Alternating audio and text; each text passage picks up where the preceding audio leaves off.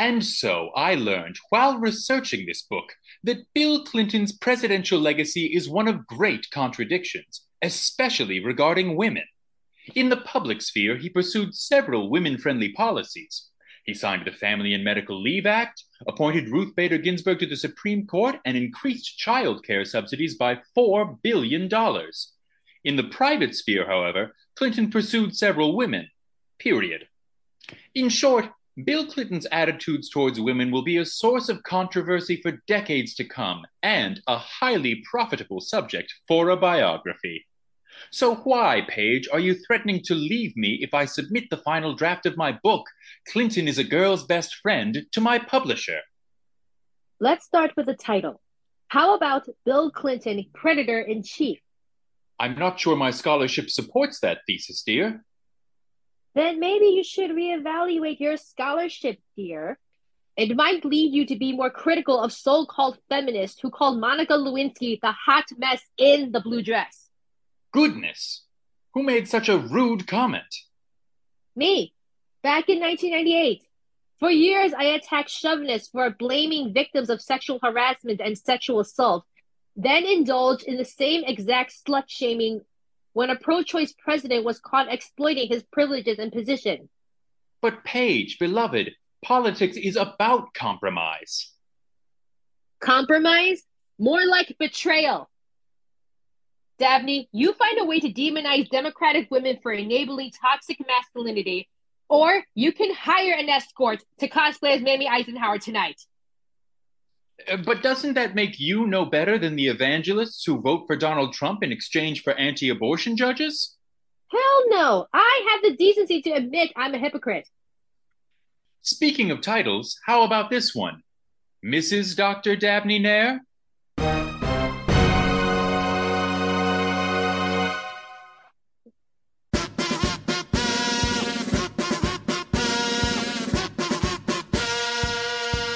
Coming to you from Chicago, Illinois, DB Comedy presents The Electables, presidential sketch comedy and history for people who can't afford Hamilton. Today, President 42, Bill Clinton. We continue to thank you for your continued interest and ears for DB Comedy Presents The Electables. We are coming up to the end of all of the presidents that America has had up until this moment. But we're not quite there yet, and any help that you can give us, or any thanks you would like to give us, would be appreciated. If you haven't, please subscribe to DB Comedy Presents The Electables on whatever marketplace you are listening to this podcast. Also, don't forget to like and recommend so more folks can listen. If you like what you hear, please leave us a tip, or a donation if you will. Go to fracturedatlas.org and look up DB Comedy. Fractured Atlas is our fiscal sponsor. Any tip or donation you leave us is tax deductible to the fullest extent allowed by law. Please keep supporting us because we are plotting life beyond the presidents, and we'd like you to keep listening. Thank you. Let's start with a cold open. I'm Joe. I'm Paul. I'm Sandy. I'm Tommy. And I'm Patrick. I'm Chelsea. McCrae. James McCrae. We got a 007 agent on the podcast this time. Apparently, yeah. I've got a license to teach. Damn straight I do. And for this era, we're talking Timothy Dalton and Pierce Brosnan. Pierce Brosnan. Yeah. He will always be Remington Steele to me. But so you young whippersnappers, was Clinton the first president of whom you were ever aware? Oh, yes. Yeah. I have vague memories of H.W. Bush, but not much. Those are the best kind of memories about George H.W. Bush. I mean, I think the same. I don't know that anyone has anything else of but vague memories of George H.W. Bush, but I do have some vague, weird memories of like the end of the Soviet Union, being on the radio when I was being pulled along in a car seat and something about, oh yeah, there's this George Bush fellow out there. It's possible it was memories from early in the Clinton administration referencing George H.W. Bush as the former president, but I do remember in particular in second grade, we had an assignment to write the president's name. And I was just like, well, it's Bill Clinton. And my mother's like, well, if you want to be real fancy, you would write William Jefferson Clinton. Yeah. And so that's what I did. Or if your parents didn't like him, you could have written Slick Willie Clinton. Oh. Or Hillary's husband. Teflon Kid Clinton. So you millennials, my question is, do you think that becoming aware of America as a political entity and a democracy with the president as head of state, having a president at the time who was so controversial and whose personal peccadillos so dominated the headlines, do you think it gave you less respect for the office or less faith in democracy or made you cynical at a young age? That was six. I had no idea what was going on. I think it inured, at least, like, you know, I hate to speak totally generationally. Obviously, people are very different. And most people are very different from me at the very least. But I think it inured me to the idea that controversy regarding the president was simply, and especially regarding respect for the president, was simply the norm. That you know, people would question the president, people would question his morals, his motives, and that in my entire politically aware life, that's never not been true, except for possibly like the 6 months after 9/11. Or we'll get to the. Yeah, I guess that's about what I would say is, like, you know, we were, I don't want to speak for the other two, but we were raised by, you know, baby boomers who had watched Kennedy get shot and then Nixon betray the system.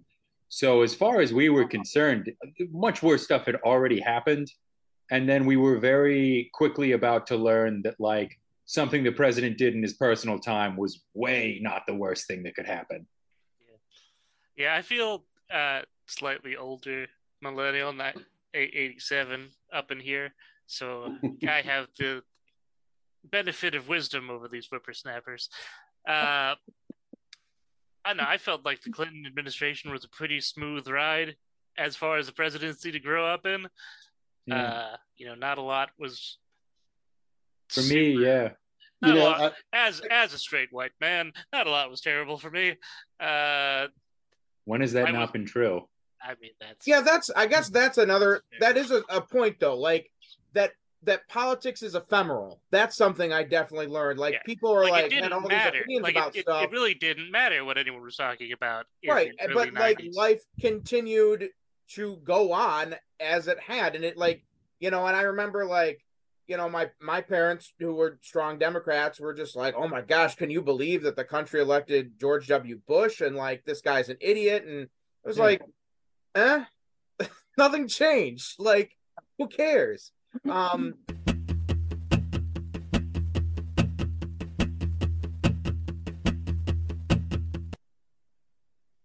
Being born in 1987, I became aware of the existence of politics during the Clinton years.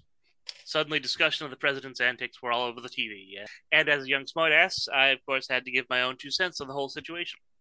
But wouldn't you know it, most comedy clubs aren't super keen on letting an 11-year-old do a tight 5 past his bedtime.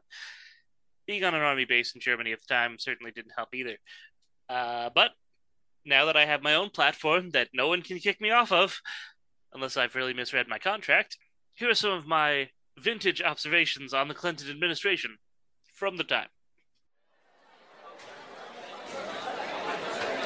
Hey, all right. Thanks for coming out on a school night. I know, right? They don't even let you forget about school the few hours you don't have to be there. You know, I was walking through the cafeteria the other day, and they switched us over to those bags of milk. You know, those amorphous sacks that you have to jab with a straw, like the lamest Capri Sun. They told us it's about eliminating waste. Yeah, right. They just added a bunch of middle schoolers' water balloons full of milk. Doesn't take an AP class to see how that'll end. Have you guys been checking out this internet? It is wild. You know, the free flow of information unconstrained by having to be useful or productive. Like my butt after chili day at the cafeteria. So I went to AOL, and I downloaded some jokes about the internet. Your top 10 list, the best form of comedy. Top 10 problems with AOL. Number 10, AOL is so slow. And I'll let you know the punchline when it finishes loading. I was watching Leno last night, and did you hear about this? Did you see this? President Clinton has gotten himself into some kind of trouble. Something about a blue dress, something about this guy, Janet Reno. I don't know. No one wants to actually tell me what happened. It seems like the president is having some trouble defining what the word "is" means. And Bill, I get it. English isn't my best subject either. But hey, if you don't ask, they won't tell. Am I right? I'm asking you, am I right? Because I don't think I am. That sounds like what "don't ask, don't tell" is, though, doesn't it? People keep changing the subject about it. Maybe I'm the one they don't want to tell. But, what's the deal with the president and the cigar? I'm serious, folks. Letterman mentioned it, and no one will explain the context. I'm working on the theory that maybe the First Lady doesn't want him smoking anymore. Maybe he got the ashes on her blue dress. I don't know. If you have any more theories, hit me up on AIM. Just leave your ASL. Or you can text me, but only after 9. I'm on the family plan. Anyways, that's my time. You've been a great audience. And remember, what's up?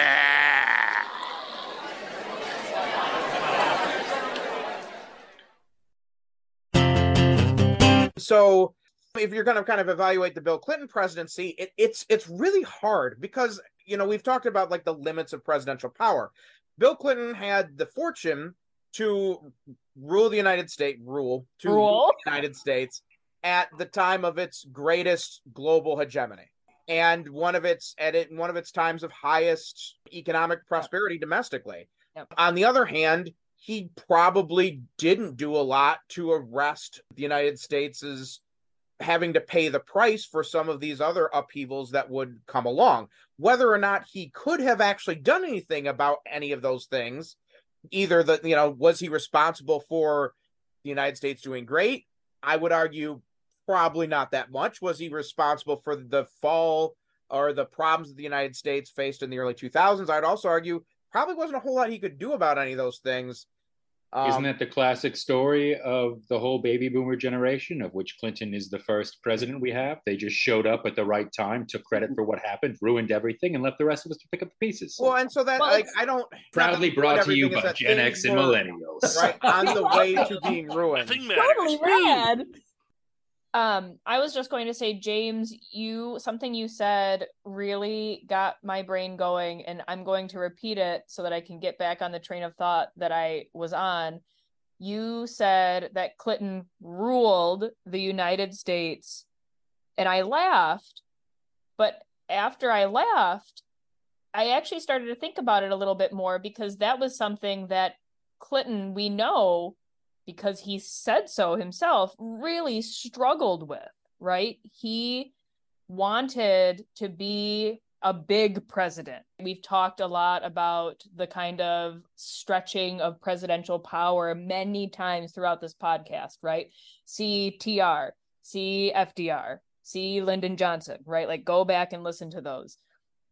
And Clinton really wanted to have an opportunity to step into big presidential power.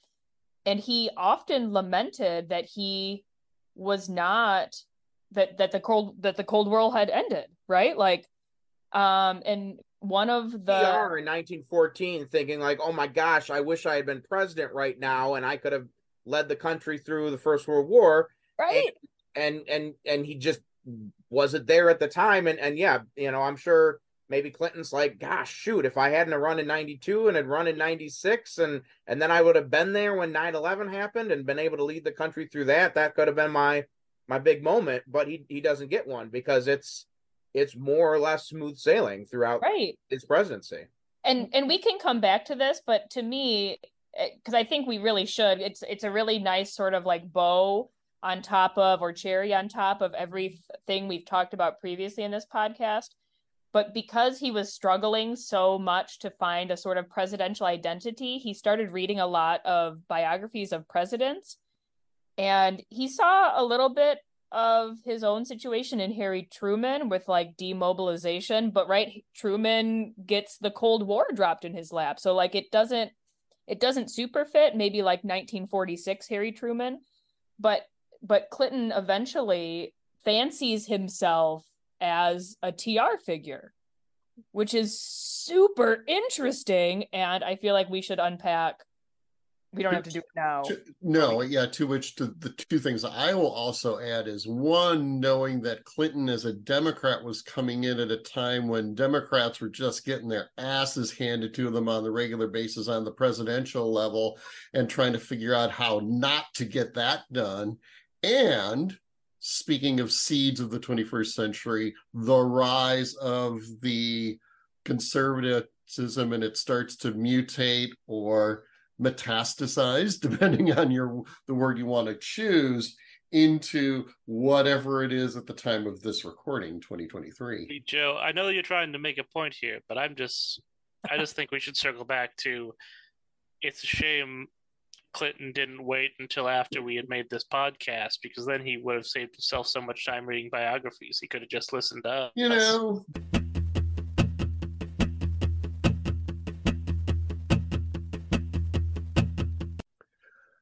Can I start our delve into the Clinton backstory? I was about to say, let's get into the timeline, please. Okay, here's my stupid and provocative question. My first stupid and provocative question for the podcast. Did Bill Clinton run for president as a way of showing up Jimmy Carter for costing him re-election as Arkansas governor in 1980? I thought you were going to ask if he did it to impress his absent dad. Oh, I thought you were going to say, did he do it to make Hillary mad? I thought we were going to say, did he do it to impress Jodie Foster? But I think I'm thinking of a different thing. I asked that.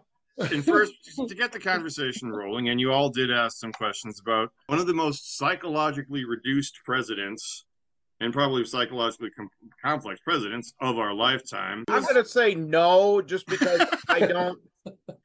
Bill Clinton runs for president because he thinks he's a great man. And I think that is the beginning and short of it. Like, his conception of self transcends ideology, transcends party. He sees himself as naturally the smartest person in the room. Not just the smartest, right? The most, like, I don't want to use the word suave, but like the most in control. Mm-hmm.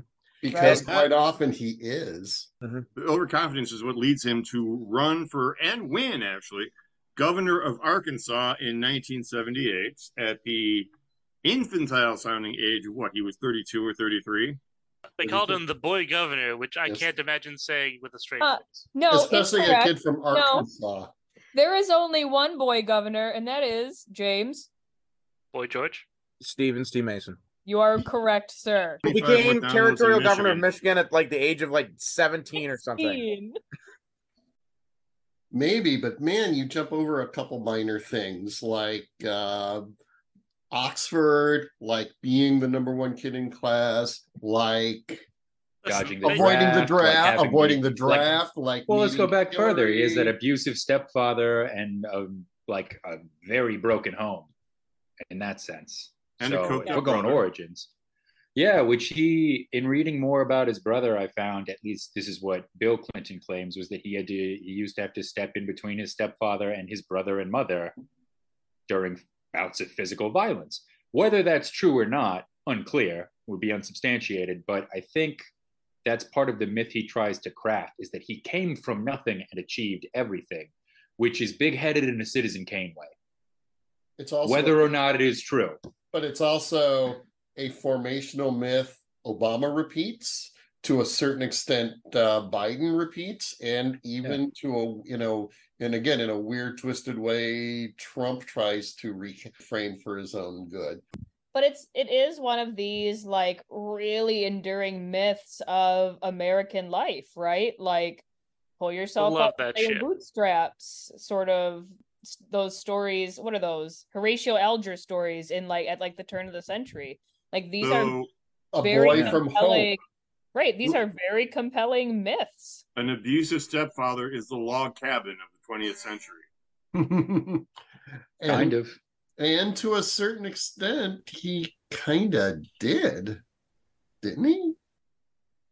I mean, he definitely improved his situation a lot across his youth. So I think we can give him credit for that. Mm-hmm. I mean, he's clearly one of the most brilliant people that Well, you can. the closest comparison I can think of, who I think is not significantly older than him, is Chris Christopherson, who went through high school without shoes, was a Rhodes Scholar, studied Blake at Oxford, and then came back to great success. Is Bill Clinton as cool as Chris Christopherson? No. Although I'd love to hear a counter argument to that.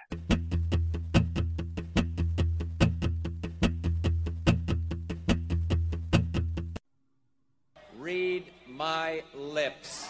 No new taxes. Oh, this president is so boring. I want a president who's cool. Sounds like you kids need Clinton. Clinton? Clinton? That's right, Bill Clinton, the most extreme president you've ever seen.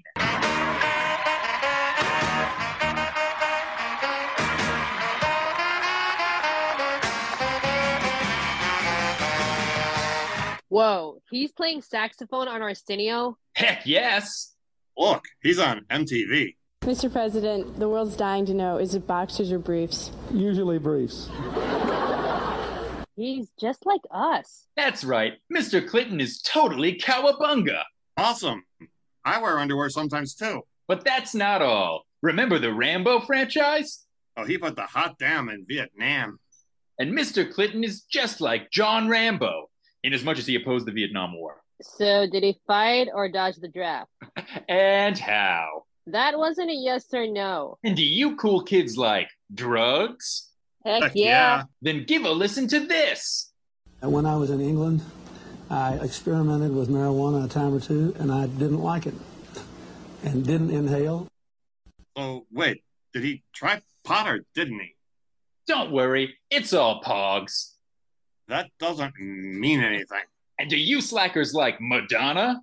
She's a total babe. Oh, swing. Well, what about a president who's been plagued by accusations of sexual misconduct by multiple women? Oh, that just bums me out. Talk to the hand. So come on, young people, get out and vote for Bill Clinton for president and get ready for the most extreme presidency ever. Skateboard. I'm Bill Clinton, and I endorse this totally tubular message. What's up?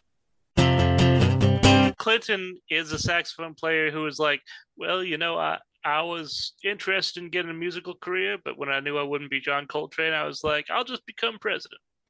James and Chelsea, as adult I band, apologize for doing Clinton. As adult band aficionados, how is Clinton as a sax player? How was he? He's very good. Yeah. I mean, he was in the Arkansas All-State Band as a high school student. I could play a recording of that band.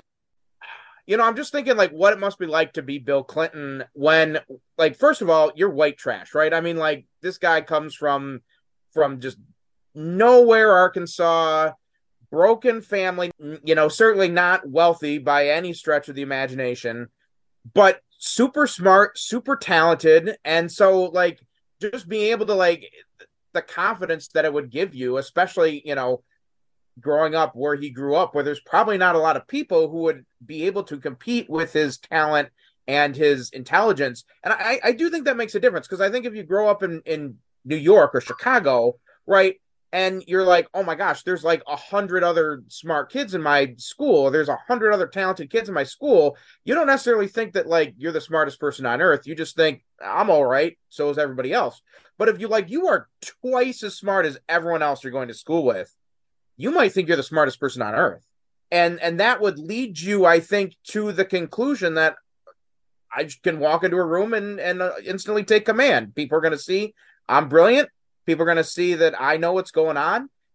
And that I think is what causes him to have that confidence. But then I also think it kind of sows the seeds of his own destruction, because then he thinks that he can figure out a way out of any situation, and therefore there are really no limits to what he can do because he can do it all. I don't think Bill Clinton is as corrupt or as shady as the Republicans played him as, but it's also like he definitely thought he could do it all. And when he saw situations that he wanted to take advantage of, he didn't hesitate because he thought he could explain his way out of it.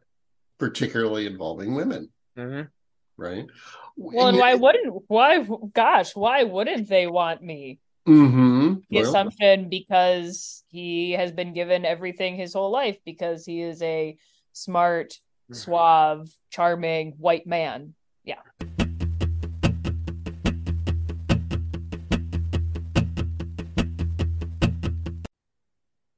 Which leads to an interesting question. And maybe the answer is embedded in everything you just said. So he's that brilliant. He goes to Georgetown. He goes to Oxford. He meets Hillary. The story is he was staring at her. I don't know why. So he stared at her. Hillary was a looker back in the Yale day. library. And she said, if we're just going to stare at each other, we might as well know each other's name. I'm Hillary Rodham. I'm a former Goldwater girl from Park Ridge. She probably didn't say that, but it would have been accurate if she had. Yeah, I think that's his account of it, that she came up to him. That'll always be like that moment. Which I'm sure that's how that happened. Well, all of which leads to the question, why did they go back to Arkansas? I mean, it's going to be a pretty easy state to be governor of. Yeah, he's the big fish. Arkansas. I haven't insulted you yet on this. He knows that that's a place where he can use his cultural connections and his understanding of the place to fuel his political ambitions. Illinois politics is a crowded field filled with many sunken ships. Arkansas politics, by comparison, is relatively green turf. And, when you're the favorite son, maybe that can play some dividends. I also think that his relationship with Hillary is really interesting, because I think Hillary provides for him a couple of things. One is a challenge, to understand and to seduce, if you will. And then I think it also, she provides him with a family connection to a prominent family. And that's right. That's the one thing that's missing from his resume. And so this is an alliance that certainly has its practical aspects, but I think also has, at least in the beginning, its kind of personal intrigue that is something that manages to hold his attention when other things, wouldn't at this point. And presumably, like that you say, I really appreciate, though, James, that you say it is an alliance and not a marriage. Mm-hmm. I think that's very telling. To compare political standards, from the 1930s and 40s versus the 1990s, because no one ever really expected that Franklin and Eleanor were going to be like this postcard family. Yeah. That just they never that was never an expectation that anyone had, at least for them. Yeah, there was no Leave It to Beaver model of what a nuclear family had to do, right? And FDR was the pater patriae. He was the father of the country, not the father of his children. And here's something we didn't know about Eleanor. Yeah, I'm like, wait, are we making claims to the paternity of the Roosevelt children? I am so happy to be considered one of FDR's children. Yeah. I feel like they are expecting that this young couple with young kids is then going to fit this 1950s model of what a nuclear family is supposed to look like, just on the national scale, a la the Kennedys. And again, because it's like the young presidents that this is an expectation for. Mm-hmm. Nobody expects that Lyndon Johnson's family is going to be perfect. Everyone knows the dude is weird. People like Richard Nixon, same thing. And James, I actually, when you're saying that, more and more, I feel like that sort of hunky-dory family right, expectation that Americans have for their president, that's not a 1950s thing, right? It's not a 60s thing, and it's not a 70s thing. It's a 1980s religious right family moralism thing, right? I was going to say, because certainly, I mean, Lord knows Bill and Hillary were attacked and attacked and attacked on it. We will definitely hear a version of it again with Barack and Michelle. Well, and I think the thing that makes the Obamas so interesting is that they really are that family. Right? Perfect and family. It pisses the Republicans off so much that they are. What kind of governor was he? Handsome? Yeah, I'm not sure where we're going with this. I mean, well, when you run for president, yes, you will run on biography and myth, but there's often a political record too, isn't there? I mean, he focused a lot on education reform. Yeah, education makes sense. Arkansas is one of those states that's consistently on the lower end of education, so it's a thing that always needs work. My impression of his governorship in Arkansas was that he took a state that was like 49th in most categories of personal welfare, of wealth and education, etc., and he took it from 49th all the way to 47th. Yeah, but I mean, think of what he's working against. Yeah, true. Also true. Not a small feat. I think, just in brief summary, he doesn't do anything massive, and then that's he managed to do a bunch of small things that are popular, and that kind of is something that will kind of be in his political playbook forever. Oh, yeah. Is the okay, if I need to make a name for myself, I don't necessarily have the big idea. I've got all the little ideas, and we're going to do them all right in a row, and we're going to use all the ones that people like. You know where he gets that? He gets that from Hillary, because who did Hillary do her, I think, master's or doctoral thesis on? Saul Alinsky. And the whole idea of take victories, claim them, build on them is Alinsky 101. Well, and I think an important part of what we see in his governorships is he starts to build the sort of the new Democrat neoliberal left in the United States, was he's running in the Reagan era, being essentially leftist Republicans is the strategy that he adopts and starts working in Arkansas. Yeah. Conspicuously pro death penalty. Oh yeah. Small governments, welfare reform, limited welfare reform, limited social reform of like education and like some tax stuff. But mostly, you bring up pro death penalty, very tough on crime. This is kind of the start of Democrats having to do that. Yeah. But also choosing to do that. We have to appeal to Reagan voters in order to win.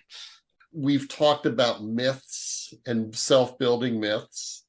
Bill Clinton lost, and then he runs again and he wins, which we will hear about again with Obama. The one election Obama lost with Danny Davis. Clinton also loses and then wins, and that will certainly become a huge part of his myth, especially in the 92 Democratic primary. That's also true for W. He loses his first election in Texas, and then does not really again. Yeah, smooth sailing. Mm-hmm. And that's actually not something you hear a lot. You don't hear as much of in other stories that we've heard, but it does become a big deal. It does become a big deal like the last 3 or 4 eras, which is even, Biden losing a couple presidential runs before finally winning. So is there some reason why in the last 30 years there's something about being able to show that you can lose and come back?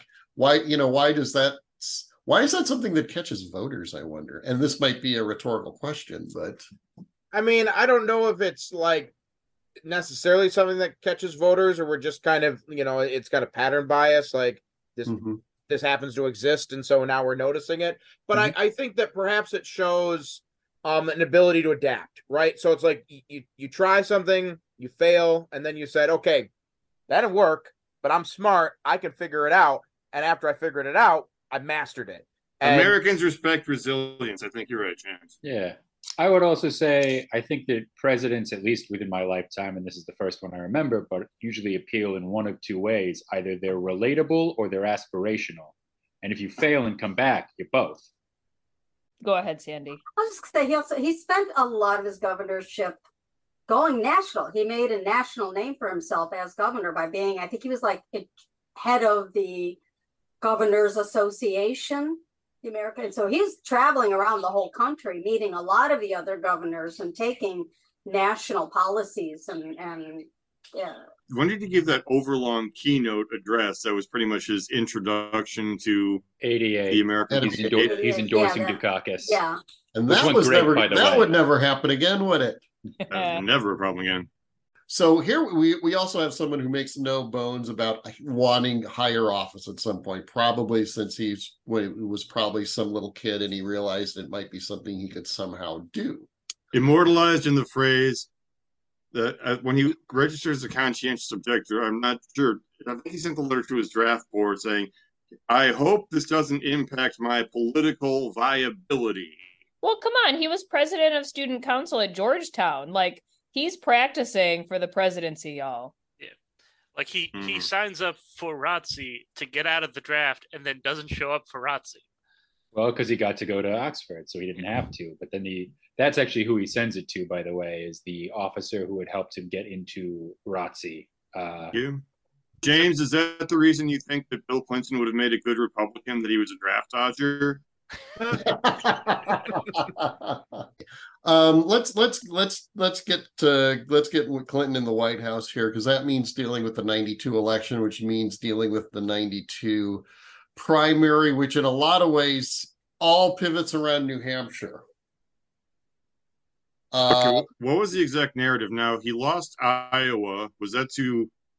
He lost Iowa because of the first, and I believe the term that was used was bimbo eruption. And he lost that to Tsongas, right?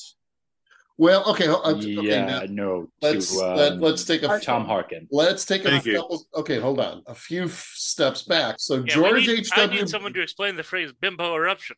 Okay, hold on. Okay, so 1992, H.W. is clearly vulnerable. And there's it's a cattle call of candidates in 92, at least 6, 7, 8, 9, something like that. And Clinton starts to get a foothold, gets a foothold. I mean, he's giving good speeches. He's able to stand out. And then as he gets to Iowa, yes, that was the first reports of all of the extramarital affairs, hence the term bimbo eruption. That was Jennifer with a G, correct? Jennifer Flowers? Jennifer Flowers. Yes. It came out just before Iowa. That's where he lost. I think the expectation was he would not survive. But he goes to New Hampshire. That's the one Tsongas won. But he finishes second. And he calls himself the comeback kid. And goes down to, I think, the first Super Tuesday where there are a lot of Southern primaries. And that's the real risk there, is giving yourself a nickname. That almost never pans out for you. But he pulled it. But he does. What's so interesting, really quickly, about the way that the Clintons address the controversy, right, is they address it together, right? Like, they are in the media. 60 Minutes, I believe. Yeah, yes. Like on Super Bowl Sunday, which there you go. Oh, man, get people to watch I didn't realize it was Super Bowl Sunday. So weird. They address it like together as a family, right? Which I think goes back to some of the comments we were making earlier about them as a couple, them as a family, and the expectations that America has for them. Like, I think that really matters. And also the people running his campaign, because I have to say, one of the unique things about the 92 campaign is that the people who ran his campaign more so than in other campaigns, became stars and figures and personalities themselves. True. We talking the Raging Cajun? Rahm Emanuel. Rahm Emanuel, James Carville, Paul Begala, Axelrod, David Axelrod, and George Stephanopoulos. Oh yeah. Yeah. James Carville always makes me think of like an ice cream cake, and then I get disappointed because that's not what we're talking about. And so as you get into the general election, the other things we sort of notice is that often candidates who come from behind find something unique that nobody else has, and they run with it. And with Clinton, it's the youth vote. Being a little rascal. The little rascal. And again, that's where playing the sax on Arsenio Hall, doing the MTV interview, being young, picking another vital young vice presidential candidate with a military background. Away with all of this, you have a floundering George H.W. Bush who doesn't know what a scanner looks like in a grocery store, and that little weirdo from Texas, Ross Perot. Yeah, and I know I said it in the HW episode, but I want to repeat, how uncharismatic must HW be that he won Desert Storm and then won the Cold War, and then no one cared? Listen to our last episode on George H.W. Bush. So was Clinton sort of inevitable by 92? I mean, well, that I think Tommy's point is good. Like, if you look at, and we talked about this with Bush, like you looked at his record, he should have a strong record to run on. And we've talked about kind of the impact of the economy, which had been faltering, and of course, like people talk about there's always this big swath of undecided voters that make up their mind in like the 2 hours in which they're going to the polls, and that oftentimes swings relatively close elections. I don't know if this one was that close. But I think that you start to see that Clinton's strength is kind of built in a number of parts. And one of those parts was just kind of the baseline strength of the Democratic Party, which hadn't been enough to win very many elections. But it's not like, even like Dukakis, it's not like if you look at the state by state races, he's losing 80-20, right? And so there still was a lot of kind of Democrats out there who perhaps had been culturally turned off by some of the more liberal candidates who had been running in the 80s, who see Bill Clinton as more culturally affiliated with them. And so they, these kind of, we talked about blue dog Democrats coming back into the fold for Clinton. Then you have the youth vote. And then you have people whose economic disruption has made them mad at George H.W. Bush.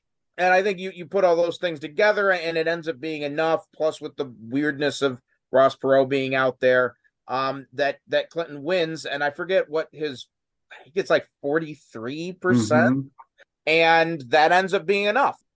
And also he changes the map, right? And so this is all the other thing that's weird about presidential elections is that he makes the kind of central deep South competitive because he's from there. And so then that means that, H.W. Bush had to pick off more Midwestern states and was just unable to do that. And so we've got a Clinton presidency. So the Clinton presidency begins. And if I may say, go ahead. I was just going to say, and he has, like he campaigned in catchphrases, he governs in catchphrases. There was "It's the economy, stupid," and there was "Don't ask, don't tell," because the 90s was the beginning of soundbite culture as exemplified. It was never a problem again.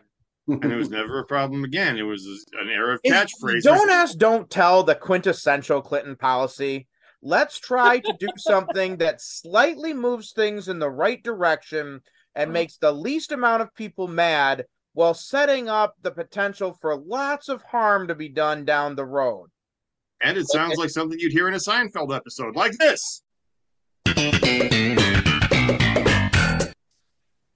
I have long opposed governmental recognition of same-gender marriages, and this legislation is consistent with that position.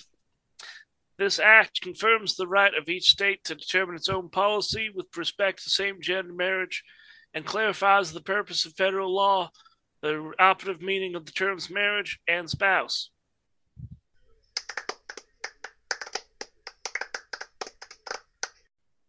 I'm not signing this Defense of Marriage Act, Rob. You've got to sign the Defense of Marriage Act, Bill. Voters think you're too pro-gay. Not that there's anything wrong with that. So it's better that voters think I believe in violating people's civil rights? It's not denying people civil rights. You're just telling gay people, no marriage for you. Rob, telling people no marriage for you is violating their civil rights. You'll be doing gay people a favor.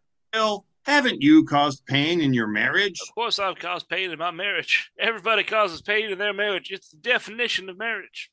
So why do you want to let all those gay people get married so they can cause pain in their own marriages? Because they're still mad about Don't Ask, Don't Tell.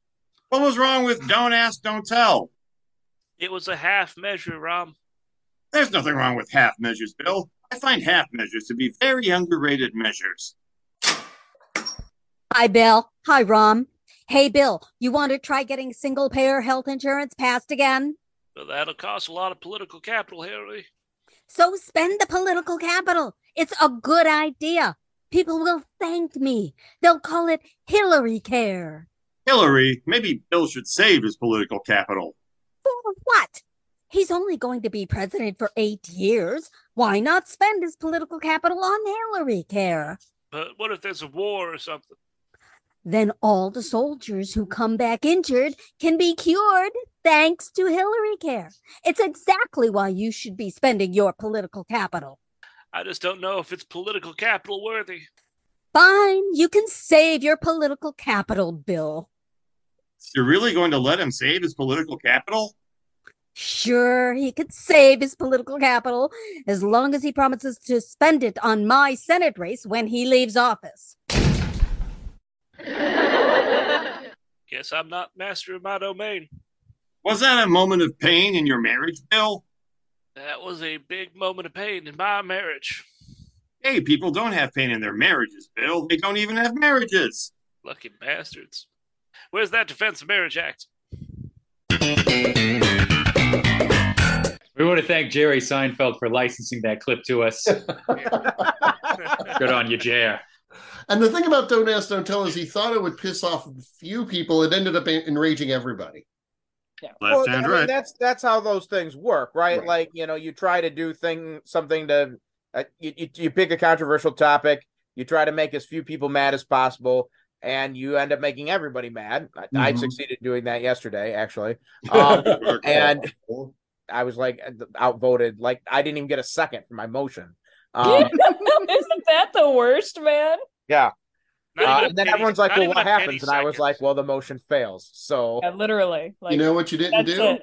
You know what you didn't do, James? Yeah. You didn't inhale. You didn't have a catchphrase. Yeah. In honor of the Clinton administration, I will be here in California inhaling through the entire episode. I will be less and less coherent.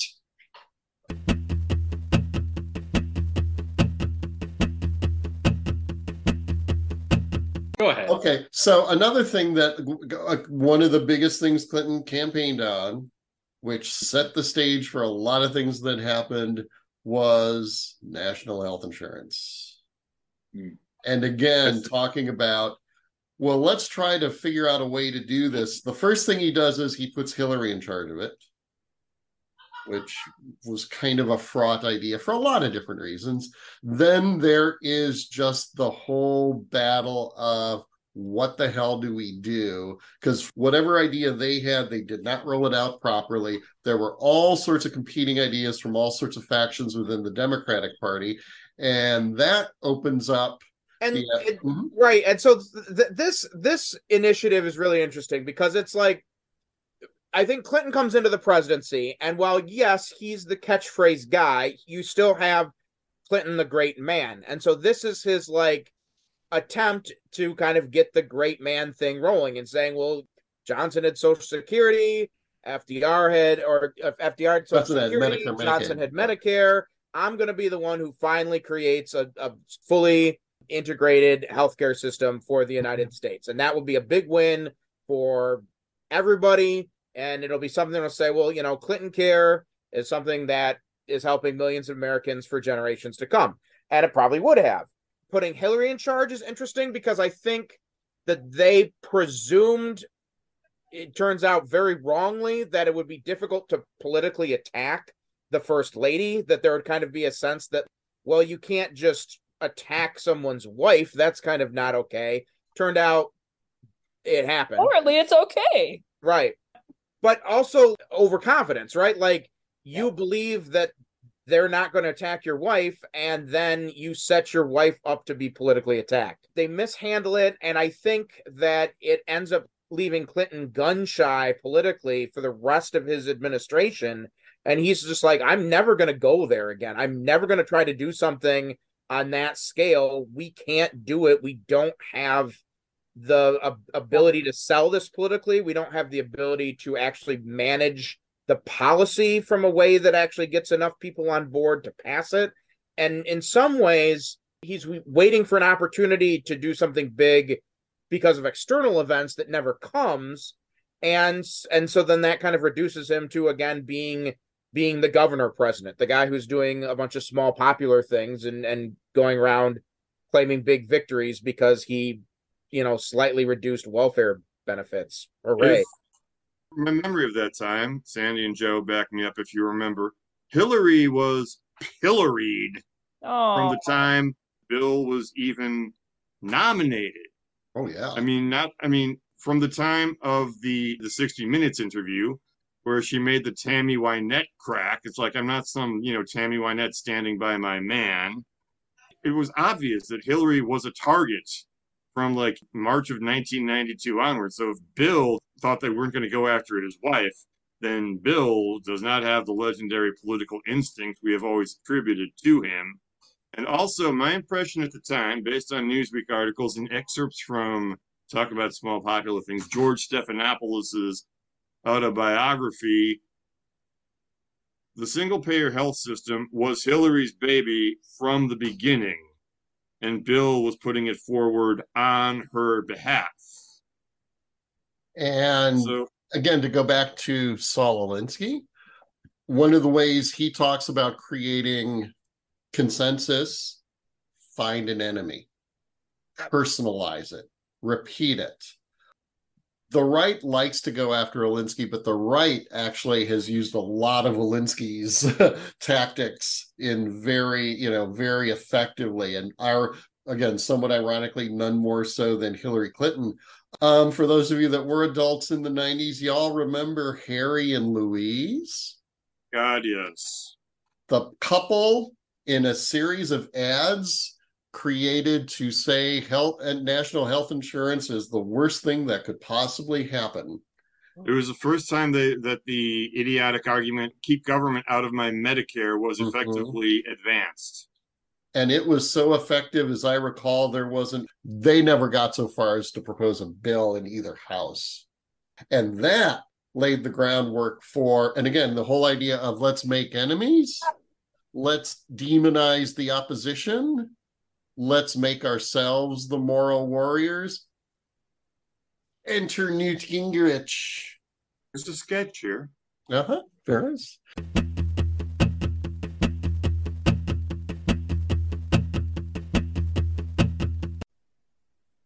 In 1948, Harry Truman attempted to create a health insurance plan for all Americans.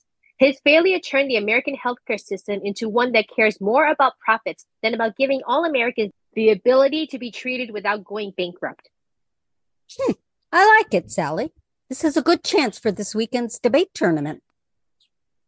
I don't know, Miss Sandy. No matter what I write, we seem to always lose. It's not because of your speeches. You know why we keep losing. Patrick and me are like oil and water.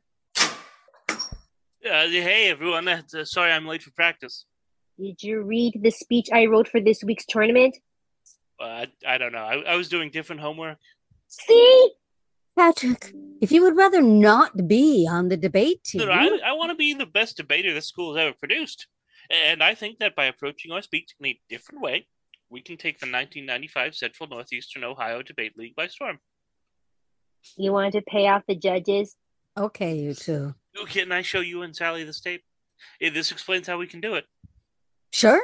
We just got a new VHS player in the classroom.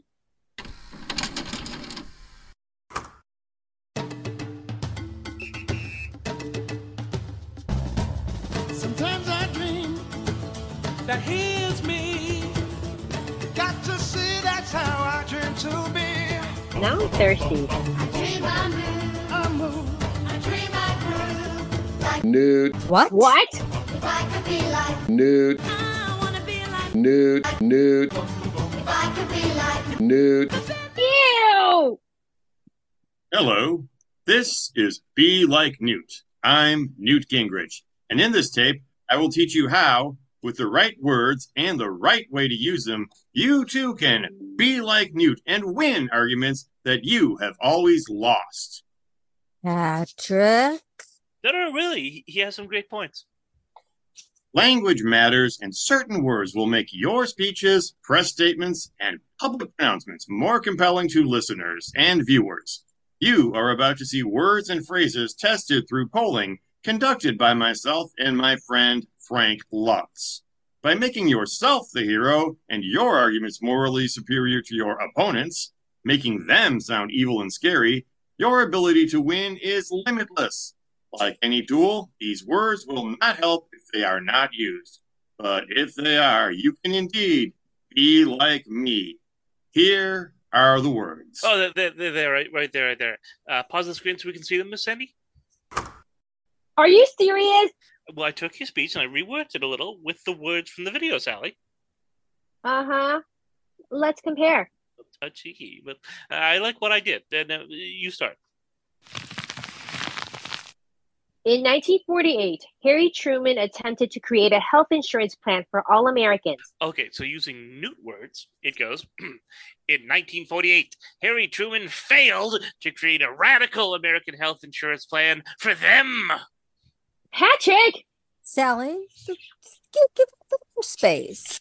Next sentence, Sally. His failure turned the American healthcare system into one that cares more about profits than about giving all Americans the ability to be treated without going bankrupt. President Truman's failure, see, you're using new words already, Sally. His failure made Americans sick of dealing with their healthcare system, feeding the greed of insurance companies who would steal money with red tape and self-serving traders who would allow normal Americans to go bankrupt. Yeah. Right. I can't believe I'm going to say this. I like it. Oh, God, I'm so ashamed of myself. See, Sally, even though I don't believe one syllable of this and I don't even understand most of it, I do know Newt Gingrich language works. It's taking something evil and kind of turning it on its head. Whatever it takes to win. Losing sucks. And one thing Newt is doing right now is winning. So, how much of the rest of the speech did you rewrite? Oh, that was it. I figured if I give you the direction, you can do the rest. You can even borrow the tape if you want. And don't let it ever be said that I never helped this team win. Just don't make me vote for anything Newt Gingrich does. No, I don't even know what he does. But I know winning when I see it. My parents are going to have a fit. They'll think I actually do like Newt. Just tell them it's part of your research. And use headphones. So here comes Newt Gingrich, and Hillary becomes a personalization of everything wrong with liberal America, because they made her sort of the personification of liberal America. But so much more. I mean, there are a series of tapes that Newt gets produced and sent to wannabe Congress people that literally talks about, here's the language that you need to use. And that was worked up by a name that we're going to see a lot of in the next 30 years, Frank Luntz. And again, it's all about, we are the virtuous side. We are the side of the patriots. They are evil. They will destroy you. We talked about, use these words all the time. he's the first one to tell his politicians, don't appear at the same time with your Democratic colleagues on shows like Meet the Press and Face the Nation. He's the one that said, stop having beers with candidates. And that's also where there's this former sportscaster turned talk show jock that we don't remember as much anymore, but his name of Rush Limbaugh. That guy you sold me all that Vicodin? Yeah, that dude. Oh. Kind of helps sell the contract with America. And in 1994, 2 years into Clinton's presidency, for the first time in 40 years, the House goes Republican. Now what?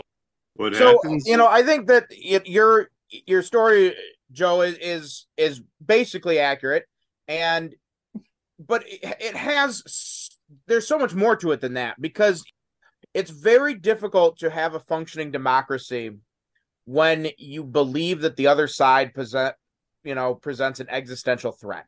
And I think that is, unfortunately, it does happen to be very effective at mobilizing your supporters politically. And I think that one of the insights is that you're not winning over the undecideds, you're mobilizing your base of voters. And when that kind of data starts to come through that says, you know what, it's not winning the undecideds, it's turnout, that really changes the messaging and the approach. And we're still in an era of very low turnout. Especially for Republicans, but I think also because Republicans learned with Clinton that the blue dog Democrats were not voting for Reagan because they were it was cultural, it wasn't necessarily economic. And so they still have this economic agenda, but they want to present it in cultural and moralistic terms because that is what's going to resonate. And in 1992, at least, it was effective. Well, Paul mentioned. Go ahead, Sandy. 1994 election, not 92. Yeah, was also my mistake. What Clinton said, what Gingrich did that was unique was made it the midterms a national election, whereas because it wasn't a presidential election, it was like 50 individual local elections. You voted for your current congressman, maybe a senator or two. But this was the first time Gingrich rounded up everybody and says, no, this is a national referendum and we're all going to lump all the Republicans. And so that changed the pattern of how they did congressional and midterm elections too. Can I go on for a little bit now? Since we've got Newt in office, we've got the contract with America, we've got the rise of what the hell was the name of the group that Ralph Reed? Christian Coalition. Moral majority. The moral majority. Focus on the family. Focus on the family. Christian Coalition. They were powerful for and that they were inevitable for about 5 months, and then it all collapsed. Because 1995, in all honesty, was one of the scariest years in American history, thanks to something that happened in April and a couple of things that happened in November. Newt Gingrich. Okay, we have the Murrah Federal Building bombing in Oklahoma City. You young people perhaps may have seen it on television quite. I remember that, yeah. Galvanized my political consciousness. And the dangers of extremism were also demonstrated quite explicitly in November of that year with the assassination of Yitzhak Rabin in Israel. Rabin was a partner and a friend of Clinton, and that's what finally lit a fire under him, thinking, I can't let these bastards win. I can't let the radicals and extremists win. I cannot surrender the rest of the 20th century to that. And on the way back from Rabin's funeral, he gives Newt Gingrich kind of a lesser seat on Air Force One, and being a petty little son of a bitch, Gingrich shuts down the government as a way of getting back at Clinton. Because If you live by creating an enemy, you can die by creating an enemy. And unfortunately, the seeds of Clinton's triumph also contained the seeds of his destruction, because during the 24 hours that the White House was in operation, during the government shutdown, he ordered a pizza to be delivered to the Oval Office that was brought in by a certain intern, but we'll get to her.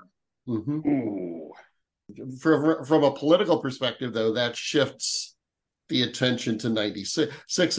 Going in, I really didn't get the sense that Bill ever was in any real danger. Nor did I. This is the first election I have a memory of.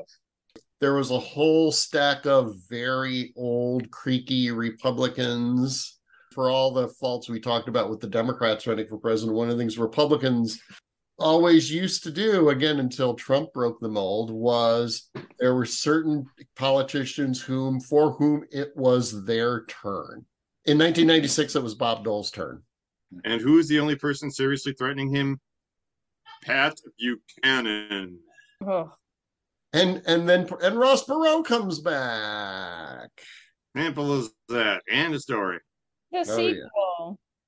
And if I recall, that election was called by like 11:30 Chicago time. There was just absolutely no doubt. There were things Clinton were running on, most of which involved the economy going really well, because that was where, I mean, Chelsea, you mentioned it, this is where the world started to get digital. People started to get home computers. People started to get the internet.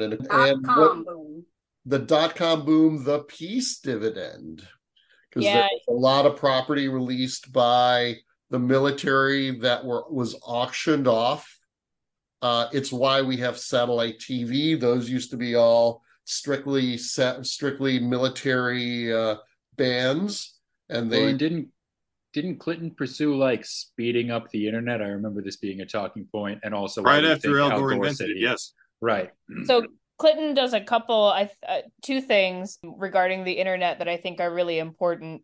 The first is he provides extended funding for low-income people to be able to have home internet, which, right, is still a really important provision today. Mm-hmm. But perhaps even more importantly, he updates copyright law for the first time by creating the DCMA, the Digital Copyright Millennium Act. Like that, yeah. And DCMA is still the copyright standard that we live in today. And Paul, you mentioned Al Gore. Al Gore had a pretty central role in 96 in a couple different ways. Now, you mentioned the whole Al Gore invented the internet meme. He actually headed the commission that was in charge of taking all of these former military assets that were no longer needed, thanks to us winning the Cold War, and privatizing them again. That's why we have satellite TV. That's why we have cellular networks. That's why we have the internet. This is the ARPANET. That's why it was just inartfully phrased on Al's part, right, as were so many millions of other things. Correct.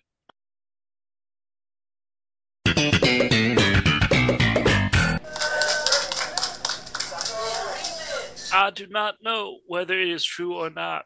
Therefore, it can't and shouldn't affect the larger long-term strategic interests of the American people in our foreign policy. Hey, look, Hillary, I'm up in the polls. It's all thanks to Dick Morris's triangulation strategy. Love the Dick. Hate the Dick. I'm going to be reelected because of the Dick. But don't you need funds? Gore is out raising funds. Why would you let Gore raise funds? Why shouldn't I let Gore raise funds?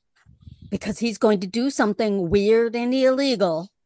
Of course he's going to do something weird, but it still might be legal. How are we going to know if it's legal? We'll ask the controlling legal authority. Guess what, Bill and Hillary? I just invented the bridge to the 21st century. I'm going to call it the Internet. You didn't invent the Internet, Gore. Oh, didn't I? Then how did I just talk people all over the world into making contributions for Bill's re-election? Gore, you can't take contributions from foreign sources. The controlling legal authority doesn't allow it. There is no controlling legal authority, Bill. I told you he'd do something weird and illegal. It's not illegal yet. He can give back the contributions. I can't give the contributions back, Bill. It would be an insult to all those nice Buddhist nuns. What Buddhist nuns? There are no Buddhist nuns. There are Buddhist monks. That doesn't mean there are Buddhist nuns. Then how do you explain this? Come on in, ladies.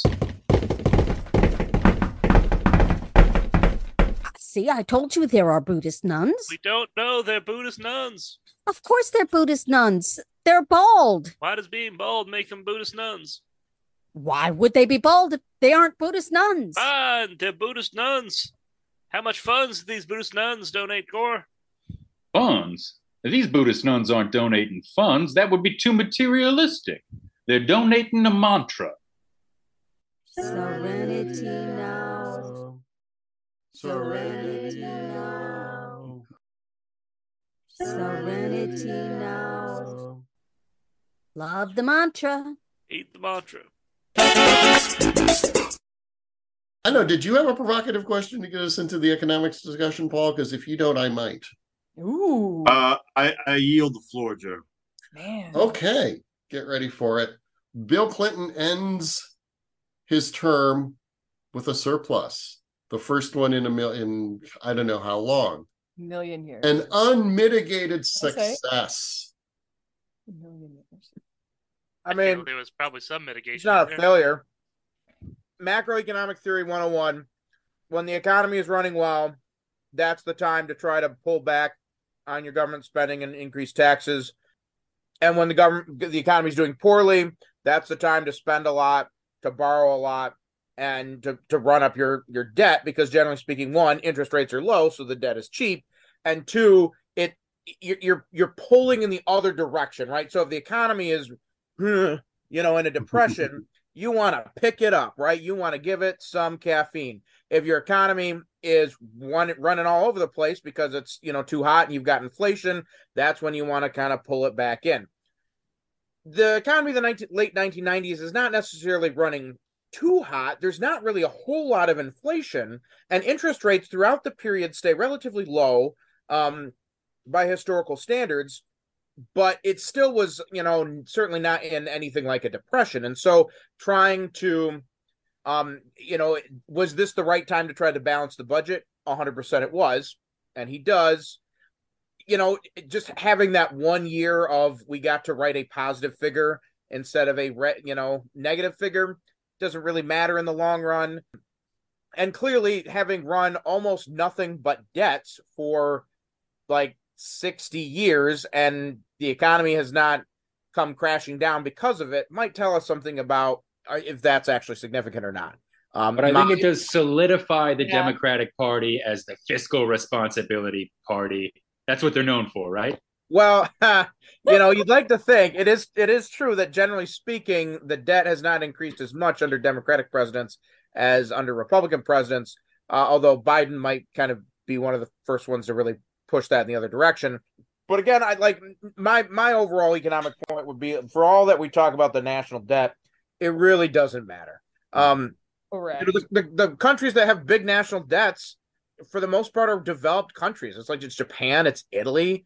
Now, they have reasons for their debt being as large as they are, and there are perhaps in the extreme, and when you don't have the natural economic advantages that the United States does, ways that a big debt can hurt you.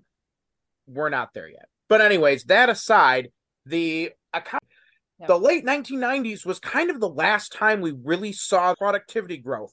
Why productivity growth happens is not always fully understood. Our best guess is that it's a combination of globalization, which pushes down average, unit costs of things, and then the kind of reassignment of domestic labor into more productive spheres. And then it is the rise of the internet and communications technologies, allowing kind of a new level of intercommunication, smoothing out supply chains. And of course, everyone started drinking a lot of Starbucks coffee since one opened on every single corner, and being more caffeinated, they got more stuff done. Yes. The increase, the coffee craze of the 90s was definitely a leading cause. An expansion of cable news, thanks to the invention of Fox News, although that has other issues.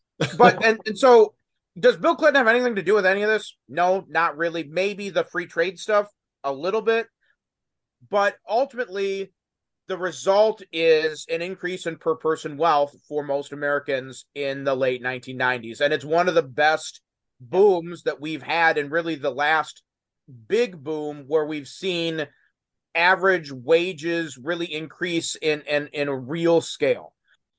I agree with everything that James has said because he is the economics person and I am not, right? Like, this is being the 90s were a really great time to be an American worker. It's a period of low inflation, low employment, not a lot low of unemployment, really low, not like a lot of political upheaval, right? A really low poverty rate. But the one thing that I will say is this is also, and we talked about it a little bit in the 70s and 80s, but especially in the 90s, this is really where we see income inequality growing, right? The disparity between upper class and lower class really growing. So yes, wages on average, median household income is growing, but it's growing faster in the upper class rather than in our blue collar workers. And so that is like one little like, you know, pin in James's balloon that I do want to put. It doesn't pop the balloon, but it dents the balloon. I don't know. 1990s to me, in particular, the late 1990s represents the last moment in American history of general optimism. You know, with the possible like for some the first like 2 months of the Obama presidency.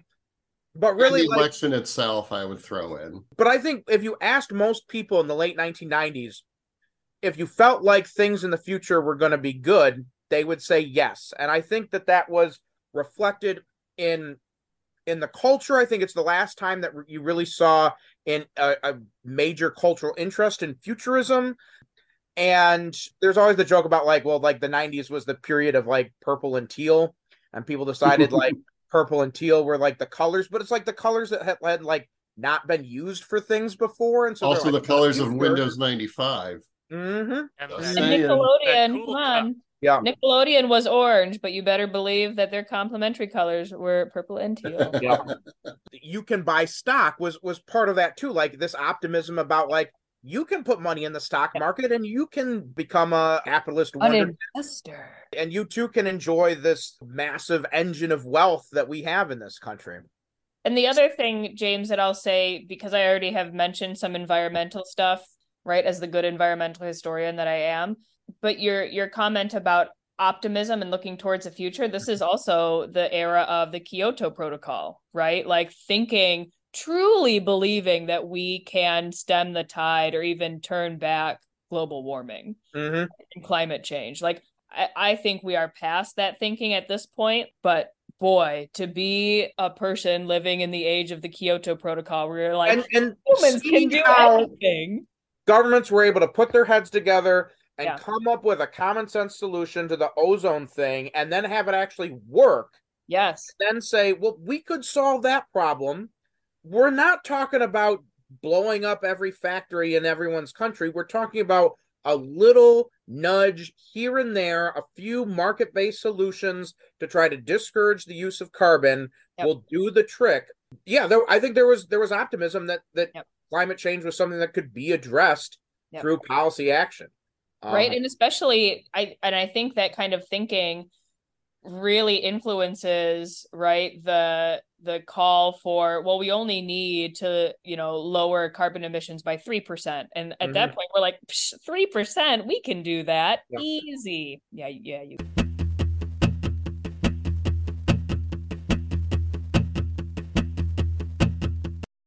Are you guys going to transition us from like good policy conversation to talk about gender stuff? Scandal. Joe can get this in clean. Scandal, baby, scandal. Tawdry gender stuff. Is it in keeping with Chelsea's apparent reluctance? Is it necessary? Because I can't think of a single incident that's been analyzed more than the Clinton impeachment, more than Monica Gates. Honestly, if we're going to talk scandals and we're going to talk the 90s, before we even get to Monica, we got to talk about OJ. Ooh. Do we though? I'm actually kind of excited for this. I'd like to though. I don't know if we need to, but I think it'd be fun. I think we kind of do. At Fun? least a little bit. Fun. It could be fun.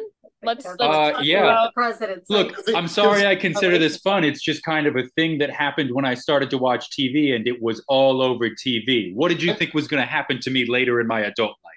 And honestly, again, we've been talking about economically generally okay, politically generally okay. Well, there's a reason those two scandals kind of captured us for different but perhaps parallel reasons.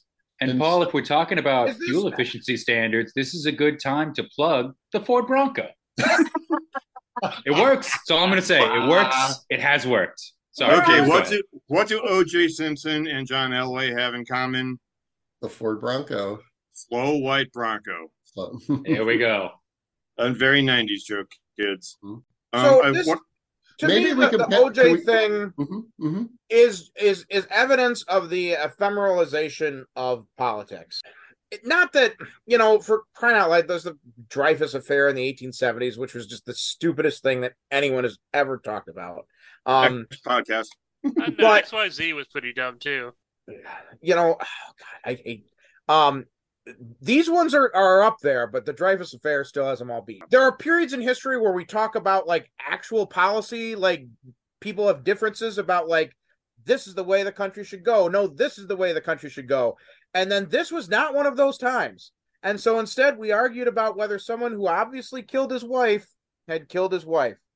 And it becomes this whole thing about like there's a racial dynamic and there's and like all those things are true. Like everyone is right about OJ.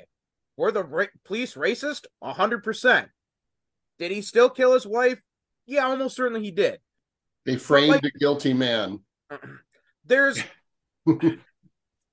it doesn't really matter, right? Like whether he did or didn't, it doesn't impact you, right? You're not going to jail for it. You don't have to pay his legal fees. We are arguing about this not because we have a real stake in the outcome, but just because we're going to argue about it, because it allows us to identify our tribal identity. That's what makes it so appealing to Americans. It's for free, and you can watch someone's life be destroyed. Americans. That's true for white Americans. It's all the fun that reality TV will bring the decade after it happens.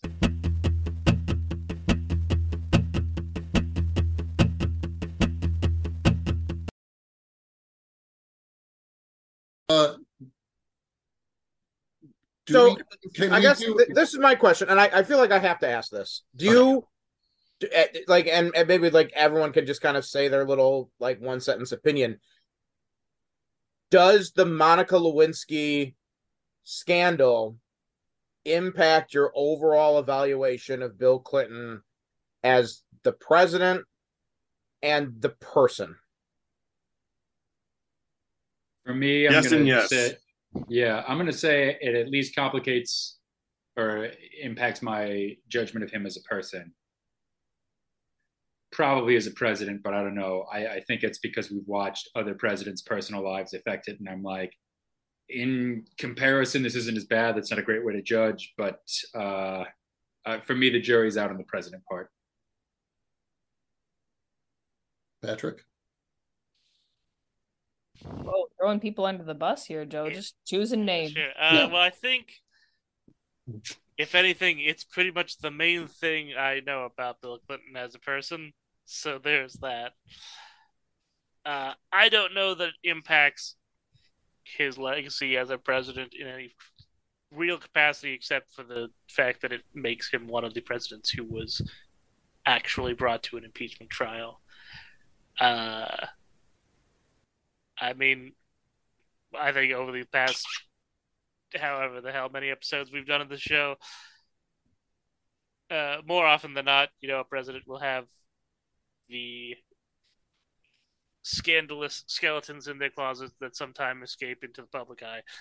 I don't know that it generally affects their ability to do the job. Joe? As a person, absolutely. As a president, probably not, because another term that we have not mentioned yet that definitely came up during Clinton, compartmentalization. And Clinton clearly had the ability to do that. I think his record is certainly ambivalent, certainly as a Democrat. I see it. I think we see that ambivalence still playing out in a lot of ways politically, some of which I do think was set up by the impeachment, which I think was as corrupt as could be. I'll agree with that. And because I was going to ask the old, was Clinton a good president or not? Which I think is a better question. Which is a tougher question, and I now think it's a tougher question to answer because there was definitely good and bad. I understand a lot of the political choices he made. I do think you also have to tie Hillary in with all of this in a lot of ways. While she is certainly her own woman, they said we're a package. So certainly those two personalities have been the two most dominant personalities aside from Reagan, for better and for worse. So it's complicated. Sandra and then James, and I think we're done. Do I think that it impacts him, any more than I thought it impacted Harding or Johnson, Kennedy, or any of the other presidents that throughout history always had Trump, sexual Roosevelt. Yeah. Buchanan, but it's cool he wasn't married. They were just bosom friends. Jefferson, yeah. There's probably a bigger pile of presidents who didn't have sexual scandals versus the ones that, lived pious lives. So is that part and parcel of the kind of people who want to be president? Is it part and parcel of being entitled and being in a position of power where you feel like, you can have whatever you want, whenever you want, with whomever you want? That's... Yeah. Good Funkadelic song. Gosh, I think that's such a good point, Sandy, especially like if you think back to our first episode and talking about Washington and this sort of like myth of like, oh, I do not seek power, like power just comes to me. Right. And we've seen presidents say that like over and over and over again. And truly, like, y'all are happy to be president. Like, in fact, like you ran for it. You could have just said no. People who seek the presidency, even if they say that they don't seek power, like they take advantage of power when it suits them. Yeah. James, bring us home. So I was literally like pulling my hair out thinking about this. With the exception of Jimmy Carter, Bill Clinton is the first living president that we've covered. And for me and for some of the other contributors here, the first president in our living memory. And I think that the issue that I'm having is Bill Clinton of the present or the past? And as someone who is still involved in politics, and obviously with Hillary running as recently as 7 years ago, we cannot quite consign them to the past.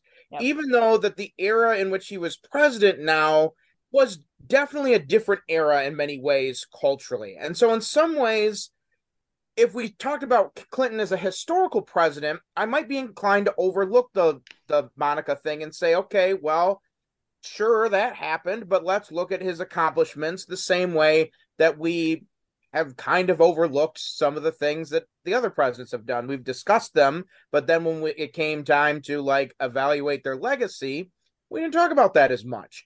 But if Clinton is of the present and is therefore an exemplar for the way someone ought to act as president and ought to act as an exemplar of how people in power should act, then I'd be more inclined to say, wow, that degree of misuse of power in a predatory way is disqualifying, is not the kind of person I would want leading an institution that I was associated with. And so I think that's where it gets me, is that Bill Clinton's presidency now stands on the precipice of the present and the past. And perhaps as that moment recedes and he recedes farther into the past, that will change how we evaluate him. Indeed, I did have a relationship with Ms. Lewinsky that was not appropriate. In fact, it was wrong. It constituted a critical lapse in judgment and a personal failure on my part, for which I am solely and completely responsible. Bill, Newt says if you don't sign his legislation, he's going to tell Hillary about you and the intern. So what if he does, Rom? I did not have sexual relations with that intern. I just slipped her a cigar. Was it south of the equator? Yes, it was south of the equator. Bill, anything south of the equator is sexual relations. But depends on what the meaning of is. The meaning of is. Not if it's in quotes. Then is isn't. I didn't say is in quotes. I said is in italics. Is in italics isn't is. Is in italics is maybe. Well, Newt is going to be here soon. Bold is. Newt doesn't deserve an is. He doesn't even deserve an is. He deserves an apostrophe. Newt's going to be here soon. Was someone addressing me in absentia? Hello, Newt. Is the lovely Hillary at home? I have some information which is going to be of great interest to her. No, it is going to be of great interest to her. That is what I said. Exactly. We say it is, you say it is. Only Hillary can tell us if it is of great interest. Hey, guys. What is all this racket? Was that in all caps is? That was totally in all caps is. Dearest Hillary, you look so lovely today that I hate to break your heart with news about a certain intern who... I can't do this anymore. It is too long. Just tell your stupid story about the stupid intern and die already. Such rudeness. I'm not the one who stuck a cigar in an intern, and everyone's treating me like the bad guy. Where's the outrage? Where's the decency? Where's... Bill, did you really stick a cigar in an intern? Yeah, I did. So, is she cigar worthy? I won't say she is. I won't say she is. I won't even say she is. For the sake of our marriage, let's just say she is. I'm speechless. I'm without speech. Now, this is ridiculous. Not is ridiculous, it is ridiculous. What did you want me to do, lie? Just remember, Bill, it's not a lie if you believe it.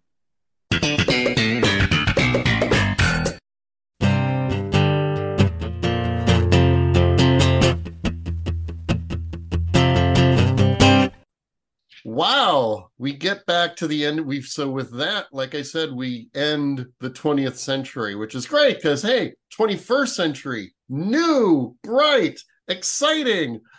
Oh, boy. Because we get... Thank you, Bill. Babies. Yes, so our next president will be crazy controversial and the catalyst for the little theater company that helps us to do this thing that we are still doing. George, only one initial. W. Bush. Next. DB Comedy presents The Electables. This episode's sketches were written, produced, and performed by Gina Bucola, Sandy Bykowski, Joseph Fedorko, Ramona Joy, Sylvia Mann, Paul Moulton, Patrick J. Riley, and Tommy Spears. Original music written and performed by Throop McClurg. Audio production by Joseph Fedorko. Sound effects procured at freesound.org. Contributions to DB Comedy are graciously accepted by going to the DB Comedy donation page at fracturedatlas.org, the nonprofit fiscal sponsor of DB Comedy. Donations are tax deductible to the fullest extent allowed by law. For more information on DB Comedy and the Electables, visit DB Comedy's host page on Simplecast.com. Follow us on Facebook at DB Comedy or Democracy Burlesque, join us on the Trident Network, and listen to us on World Perspectives Radio Chicago.